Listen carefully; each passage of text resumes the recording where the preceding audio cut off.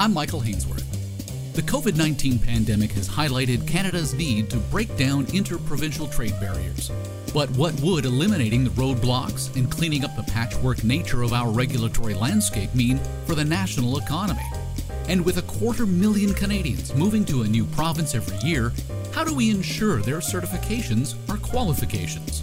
Trevor Tu is an associate professor of economics at the University of Calgary and a research fellow at the School of Public Policy. Ryan Manucha is a Frederick Sheldon Fellow at Harvard University. Ryan started us off by tackling the importance of economic interdependence. I think with the pandemic, we've seen sort of a retraction in that, a movement towards a period of global isolationism.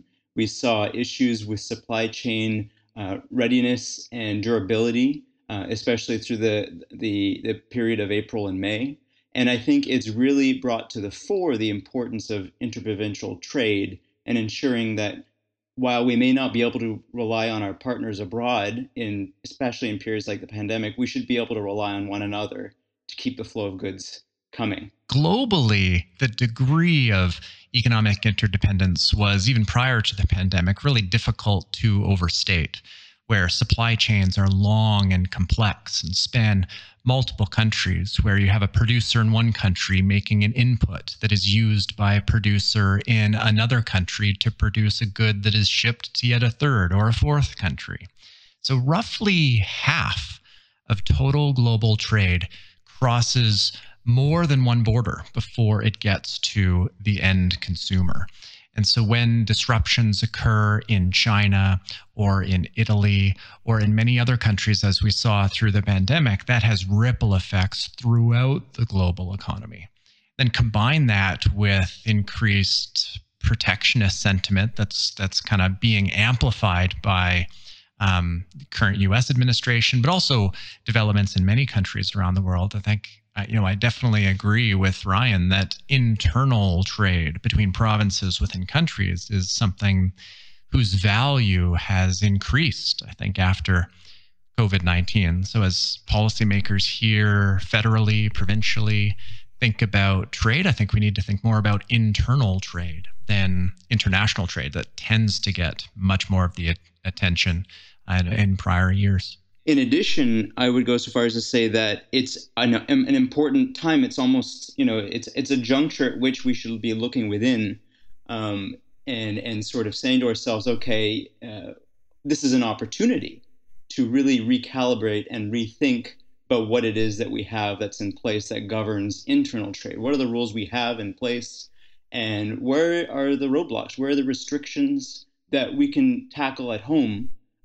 When even before the pandemic, we saw the Trump administration blockade the nomination of new appellate court judges to the WTO, which essentially has neutered that institution for the time being. With perhaps global multilateralism on the wane, we need to be starting to think and see this as an opportunity to advance internally the structures that would be conducive to further growth when this may not be a period of international collaboration, at least for the short term or if not medium term.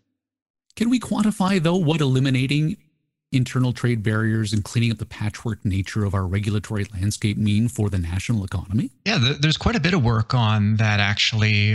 Some work by myself and other researchers, some really excellent work from Statistics Canada, actually, recently as well.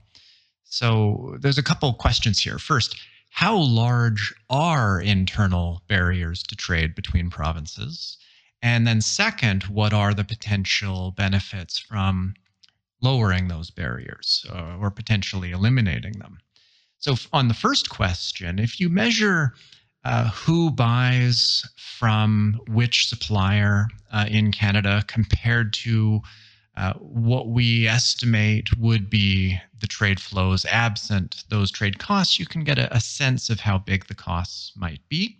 We won't go into all the details behind the techniques, but basically the results from my own work and from Statistics Canada suggest that internal trade barriers in Canada might be somewhere between 5 to maybe as high as 15%. So imagine a hidden GST at the very least embedded in the goods and services that we buy, or potentially 3 hidden GSTs. So this has a pretty significant effect on internal trade. If we were to lower those trade costs and imagine a hypothetical situation where we actually eliminate them completely, so drop that 5% to zero or the 15% to zero, internal trade as a share of Canada's economy might grow to be as large as international trade. So typically, trade between Canada and other countries is much larger than trade between provinces. It's about 1/3 of the economy in terms of international trade, whereas internal trade is about 20%. But if there were no internal trade barriers, then the two flows might be of equal size. What that would do in terms of economic activity and productivity and GDP is it would allow the highly productive, competitive firms to expand the size of their reach and their market, hiring more individuals and deploying more capital. And the lower productivity firms would shrink, releasing their employment and capital to the higher productivity firms. And so overall, the gains in aggregate, based on some recent work published through the IMF research team that I was involved in there, suggests that if you were to eliminate those internal trade barriers, overall GDP in Canada might grow by about 4%, which might not sound like a lot, but that's 4% on an over $2 trillion economy adds up to potential gains of nearly $100 billion. But don't these barriers exist to protect the GDP of those individual provinces? I wouldn't say that they protect the GDP and overall economic activity of those provinces. They protect certain producers potentially within each province. And this is kind of the classic problem for trade liberalization efforts. There are, of course, winners and losers, like with most policy changes. And most protectionist policies are there because of some pretty intense lobbying in some cases by firms that benefit from them. But that detracts from the size of the overall economy by shrinking its productivity. But those costs are diffuse and spread across the millions of consumers who don't notice the slightly higher price and the slightly lower real incomes that they have as a result. And then another feature, and maybe Ryan can talk more about this, is the internal trade barriers are really just differences in regulations, differences in standards and certifications, and potentially many, or potentially even most, don't exist for explicitly protectionist objectives. It's just that provinces kind of converged randomly to different rules and regulations that has an unfortunate side effect of inhibiting internal trade. Yeah, Ryan, what about those credentials and certification issues? A piece of paper in one province may not be acceptable in another. Absolutely. And Professor Toom absolutely is very accurate in what he's saying about concentrated benefits and diffuse costs. There are two types of sort of instances where you'll see sort of a trade conflict. One are sort of the very public and sensationalized instances of trade barriers where it's explicitly to protect. And one instance was in early 2018 when Alberta instituted a wine boycott against wine from BC in response to some BC policies. Now, that's a very flagrant instance of protectionism, but Professor Toom is right in identifying that it's the vast majority of what we'd call trade barriers are in those unassuming regulatory differences. Take the construction codes, for example. Now, construction codes have been developing in each of the individual provinces for over 100 years, with jurisdiction constitutionally being with the provinces for the most part. And construction codes come out of sort of local events, accidents, local policy developments, and even local production inputs. They kind of converge in the form of what we think of as very technocratic building codes, but in part are sort of, socially conceived.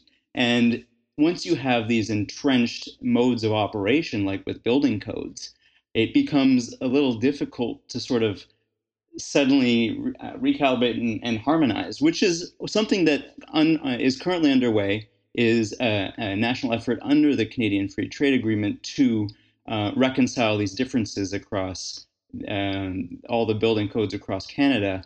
But it's difficult. It is hard work. it takes a lot of discussion and detail-oriented focus to really tackle these barriers that, in the aggregate, as Professor Toome identifies, in the aggregate, produce substantial costs to the construction industry, which are then flowed down to consumers, whether it be renters or home buyers.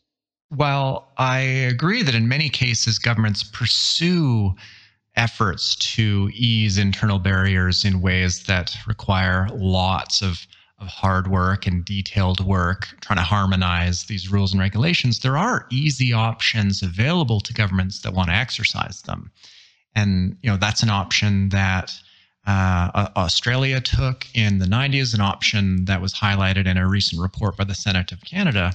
And that's mutual recognition, just unilaterally recognizing credentials and standards that are acceptable in another province. You just automatically say that if it's good enough for that province, then it is good enough here. So if Alberta were to say that a product that meets a standard or a certification in British Columbia is automatically deemed compliant with whatever rule exists in Alberta, even if it doesn't explicitly meet the Alberta standard. It's just deemed to because it meets the BC standard. And so that would be one way to really dramatically wipe away a lot of what inhibits internal barriers. You just automatically recognize what is good enough in another province is good enough in yours. Well, Ryan brought up that interesting bun fight between BC and Alberta over booze. We have a dispute resolution mechanism built into the Canada Free Trade Agreement. Is it not functioning the way it should be? Well, I think the Alberta and BC case, the temporary wine boycott, if you will, that was an example, I think, not so much of protectionist efforts by the Alberta government, but an example of how, in many cases, trade and trade policy can be used to pressure other governments to change behavior. We see that in the international sphere, quite frequently. Sanctions on certain countries are not done because we don't want more trade or because we want more protectionism. We enact these sanctions to put pressure on, economic pressure on foreign countries. We see that with retaliatory measures against the United States following the steel and aluminum tariffs. It's not that we didn't want to import soy sauce from the United States. It's that we wanted to pressure the U.S. to change behavior on steel and aluminum. So with the wine boycott, which is effectively the Alberta government not buying wine from BC, and because alcohol is distributed through government monopolies, that is a huge barrier to trade in wine. This was done to put pressure on BC to go easier on the Trans Mountain Pipeline, if you will. So BC was trying to block the construction of that project, and the Alberta government wanted to pressure it to stop doing that. And I think in that case, while there's certainly economic costs, boycotting wine is potentially a very smart move in that most of the costs of that move would be borne by the BC producers rather than Alberta consumers, which have a wide variety of substitutes. So in that sense, I actually think what Alberta did at that time was probably a wise move, given their objectives. Is the dispute resolution mechanism broken, though? Do we need to fix it?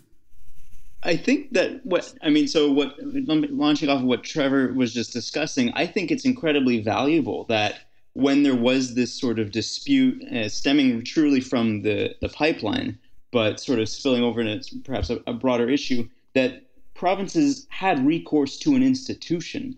They didn't start taking it out on each other informally, and they could allow the rules of the CFTA to govern rather than relative economic might. During the 1970s, there were the infamous chicken and egg wars, where in order to protect their respective farming industries, provinces were blockading imports of eggs and chickens, and they were left to wallow in fields and rot because of the rules instituted. But in that case, it was before there was any mechanism like the CFTA for provinces to come and launch their claims and have it be adjudicated rather than it descend into these ugly trade battles that are governed by no rules of the road that can truly just evolve and harm everyone as a consequence of the policy.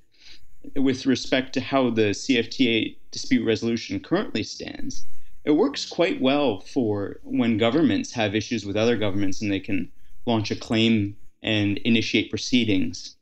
But as it stands now, it's a little weak for when individuals or individual businesses wish to launch claims. And this is really sort of taking what we already have, what's, a 25-year project started with the Agreement on Internal Trade back in 1995, but which has evolved over time, and the agreement's text has amended and changed and was converted to the CFTA in 2017.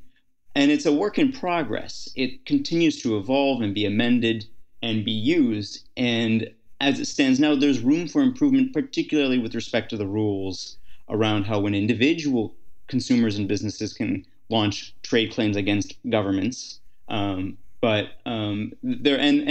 So that's essentially sort of the next phase, I would say, for the CFTA with respect to dispute resolution. Trevor, you're right that migration may be central to how we recover from the COVID-19 pandemic and the economic fallout from it. This is kind of related to this conversation as well about trade. Trade is more than just shipping goods from producer to consumers. It's also about trade in services, and in some cases, it's about actually moving workers, so labor mobility. And we're seeing that, at least in Alberta's case, following the pandemic, we're probably going to have a pretty difficult recovery because, distinct from other regions, the additional challenge for Alberta is low oil prices. And at least by the looks of it, oil prices are going to remain significantly below where they were previously projected to be because of slow global growth due to the pandemic. And historically, when Alberta goes through tough times, we have a net outflow of workers. That's a problem for the economy as a whole, but the net outflow is really driven by a big drop in the number of people moving in to Alberta.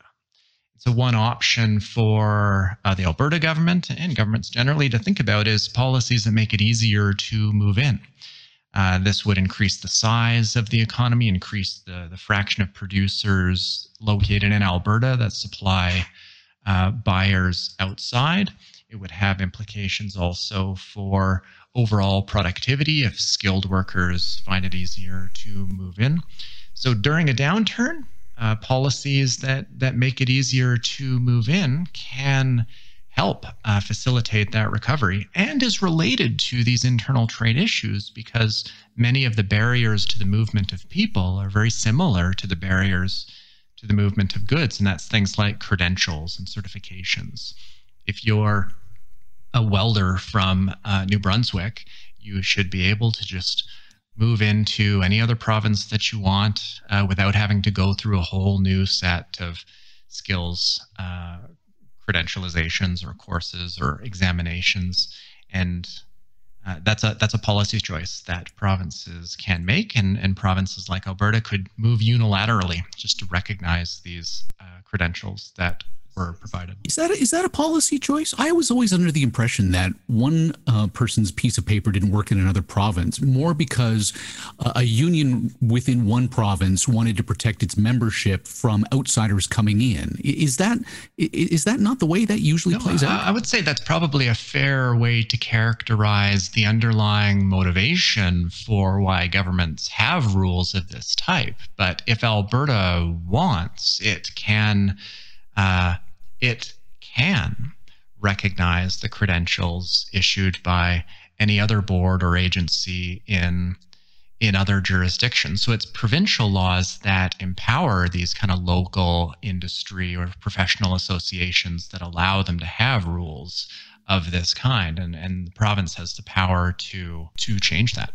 So you need political will. Which is difficult, although we're seeing in Alberta, interestingly, we'll see if the government follows through, but last year, The government of Alberta moved unilaterally in many ways, removing lots of the exemptions that were listed in the Canada Free Trade Agreement, and signaled that they would be moving towards broad national mutual recognition of a wide variety of professional skills and credentials. And then the Premier went so far as to say that if this multilateral approach did not yield results, then Alberta would move unilaterally. I think the timing that they were initially communicating was that it would be sometime this year. Now, presumably, COVID has changed some of that, but Alberta may just move unilaterally and start to eliminate all the regulations that prevent credentials from other provinces being automatically recognized here.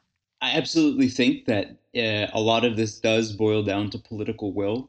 If you even think about why we have a Canadian Free Trade Agreement in the first place, it's because that there was no political will during the Charlottetown Accord to make the constitutional reform necessary to liberalize internal trade. There just wasn't enough there at the time, and it's the classic Canadian compromise of respecting provincial sovereignty and autonomy while at the same time remaining cohesive and inside of an economic union. But as Trevor hints at, there's absolutely practical challenges from within to making unilateral changes. That being said, there is ample evidence of it being done. We saw Alberta and BC negotiate and produce the TILMA, which is grown into the Western Canadian Free Trade Agreement, now termed the New West Partnership.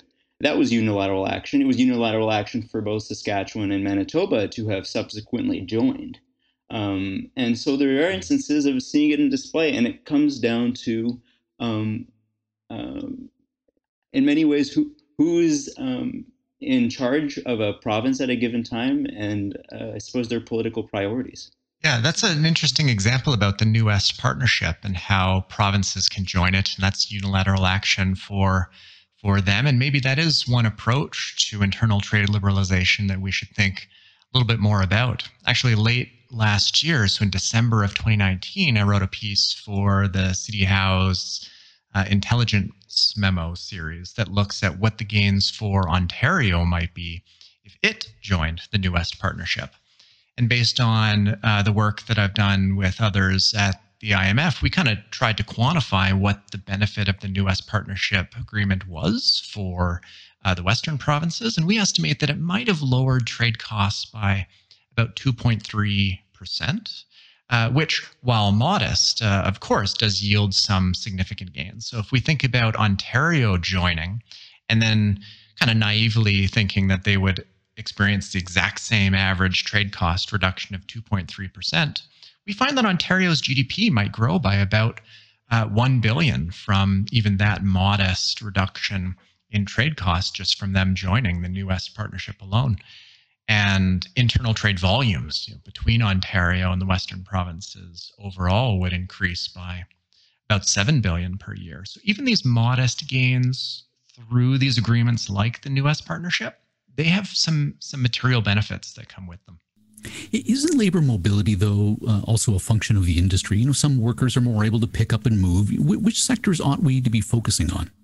So I think in general, you want to focus on the sectors first where reform is possible, right? So there's barriers to labor mobility and there's barriers to trade that in some sectors are just explicitly policy induced, whereas in others, they have more fundamental barriers to them. Like low value, heavy goods, it's just always going to be costly to ship them a certain amount of distance.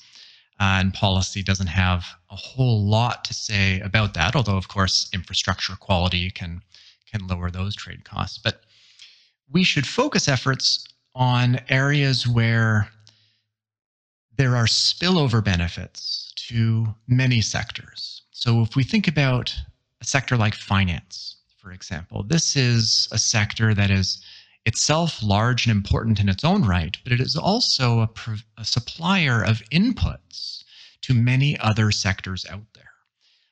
And so gains to productivity in the finance sector has gains throughout the economy because those who buy inputs produced in finance, business service inputs, they will see lower costs and they will see increased productivity from those gains. So we should look at sectors that are big input suppliers as areas where we should focus efforts. I think that's part of why the federal government years ago did put in a lot of effort to try and do national securities regulation, for example. That didn't quite work out given some of the legal challenges, but the effort was in the right place. Effort in areas that are big suppliers, so business services in general.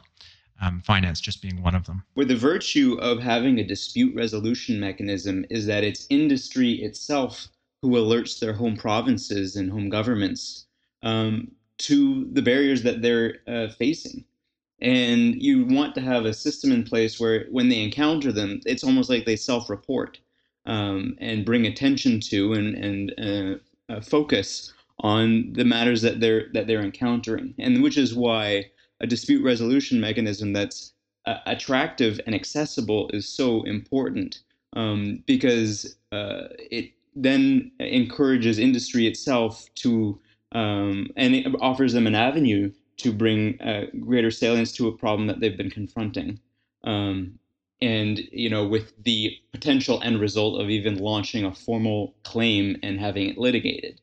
Governments at the provincial and the federal levels are a little distracted at the moment with COVID-19. What's the risk of putting interprovincial trade on the back burner? Clearly, governments are right in the short term to focus on the health situation, on providing supports to individuals and businesses to bridge them through this crisis. So, there's clearly priority here, and there are.